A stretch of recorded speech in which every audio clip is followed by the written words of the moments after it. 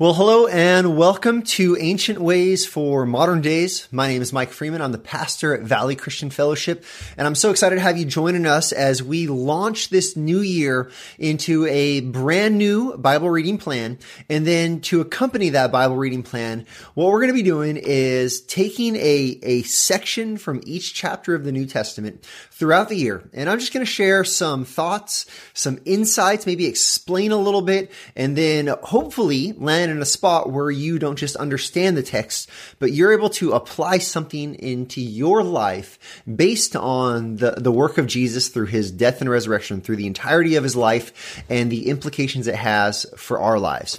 And so today is, it's actually January 3rd for our reading, but we're starting it off looking at Matthew chapter 1.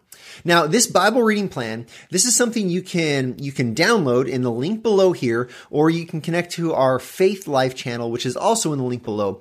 And so I want to encourage you to do that, and you can follow along. Ideally, what you're going to want to do is you're going to want to grab your Bible, you're going to want to do your Bible reading, and then to kind of like add on to that. If you want to tune into this YouTube channel, or there's also going to be a podcast version of it, lots of different ways for you to interact. But I really want to encourage you to take it the next step, to give this a listen, consider the Word of God a little bit more deeply than just reading over it, and hopefully, as we get through the entirety of 2022, we're going to be able to look back and say, wow, the Lord has used His Word and His Spirit in my life to increase greater holiness, to increase greater love for Him, a greater awe and worship of who He is, and ultimately greater obedience to the purposes He has for us. And so that said, let's jump in. Matthew chapter 1. Now, the book of Matthew is a book that is really, it's written by one of Jesus' disciples, and his aim, his bent, his desire is to convince really the Jewish people that Jesus is the Jewish Messiah, that he is the long-awaited king. And so there's going to be a lot of that theme throughout the entirety book, as Matthew, as he quotes the Old Testament, as he makes allusions to the Old Testament, what he's really doing over and over again is he's pointing. He's saying, look at Jesus. Look at how Jesus is the fulfillment of God's promises to the patriarchs. Look at how Jesus is the fulfillment of the prophets. Look at Jesus. He is the fulfillment that we've been waiting for. He's the one Messiah, the one true King. And so if you open up to Matthew chapter 1, and I'm going to read for you, I'm going to start in reading verse 1. Now there's some maybe more exciting portions of Matthew chapter 1 we could use as a devotional. If you get to verse 18 through the end of the chapter, that's telling the birth narrative, or part of the birth narrative. But I actually want, for our devotion, I want us to focus in on the genealogy of Jesus Christ, specifically verse 1 and then verse 17. I want to use these as kind of bookends to really understand what Matthew is doing at the beginning of his gospel, and how this connects to his purpose in showing that Jesus he is the King of the Jews. He is the Messiah. So look at here at chapter 1, verse 1. It says, the book of the genealogy of Jesus Christ, the son of David, the son of Abraham. Now, right from the start here, we have a couple of heavy hitters in the Jewish history that is being announced as his forefathers. Jesus is a descendant of David, and he is a descendant of Abraham. Now, when we talk about Abraham, for the Jewish people, they have all of these prophecies, all of these promises that were given to Abraham and to the Jewish people, saying that Abraham, remember, God gave him the promises that he would make him the father of many nations, and he would give him the land, the promised land. And so this is kind of a spark in the reader's mind saying, oh, Abraham, this is about the promises. And the same thing with David. David was given the promise that he would forever in his lineage would be the kingship. And so Jesus here now is being linked. He's being linked to Abraham as the forefather of the Jewish people and all of the nation's promises that rest on Abraham and his shoulders and his descendants. So Jesus is his son, and Jesus is also the son of David, this king, this Davidic king. And so for us, I want us to see, man, this is making a connection. And then you go to verse 17 and it says, so all the generations from Abraham to David were 14 generations.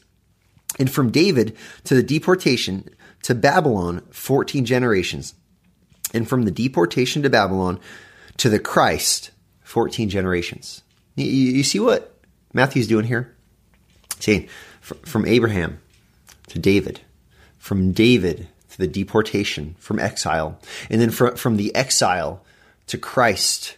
He's saying these are these 14 generation segments or kind of seasons for our history. And we see that in these markers, something very significant happens.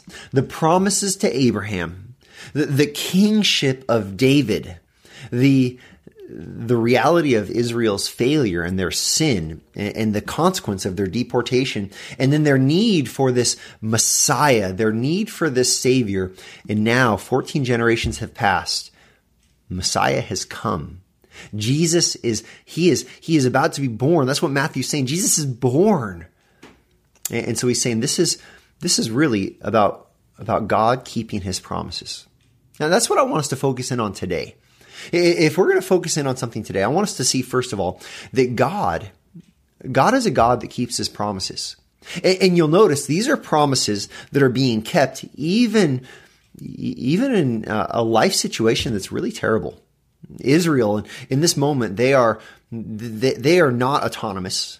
They are occupied by the Romans. They don't have their governmental system working the way they want it to. They're subservient to the Romans. They're basically a conquered people they have some freedom, but it's really under the tyranny of the Romans.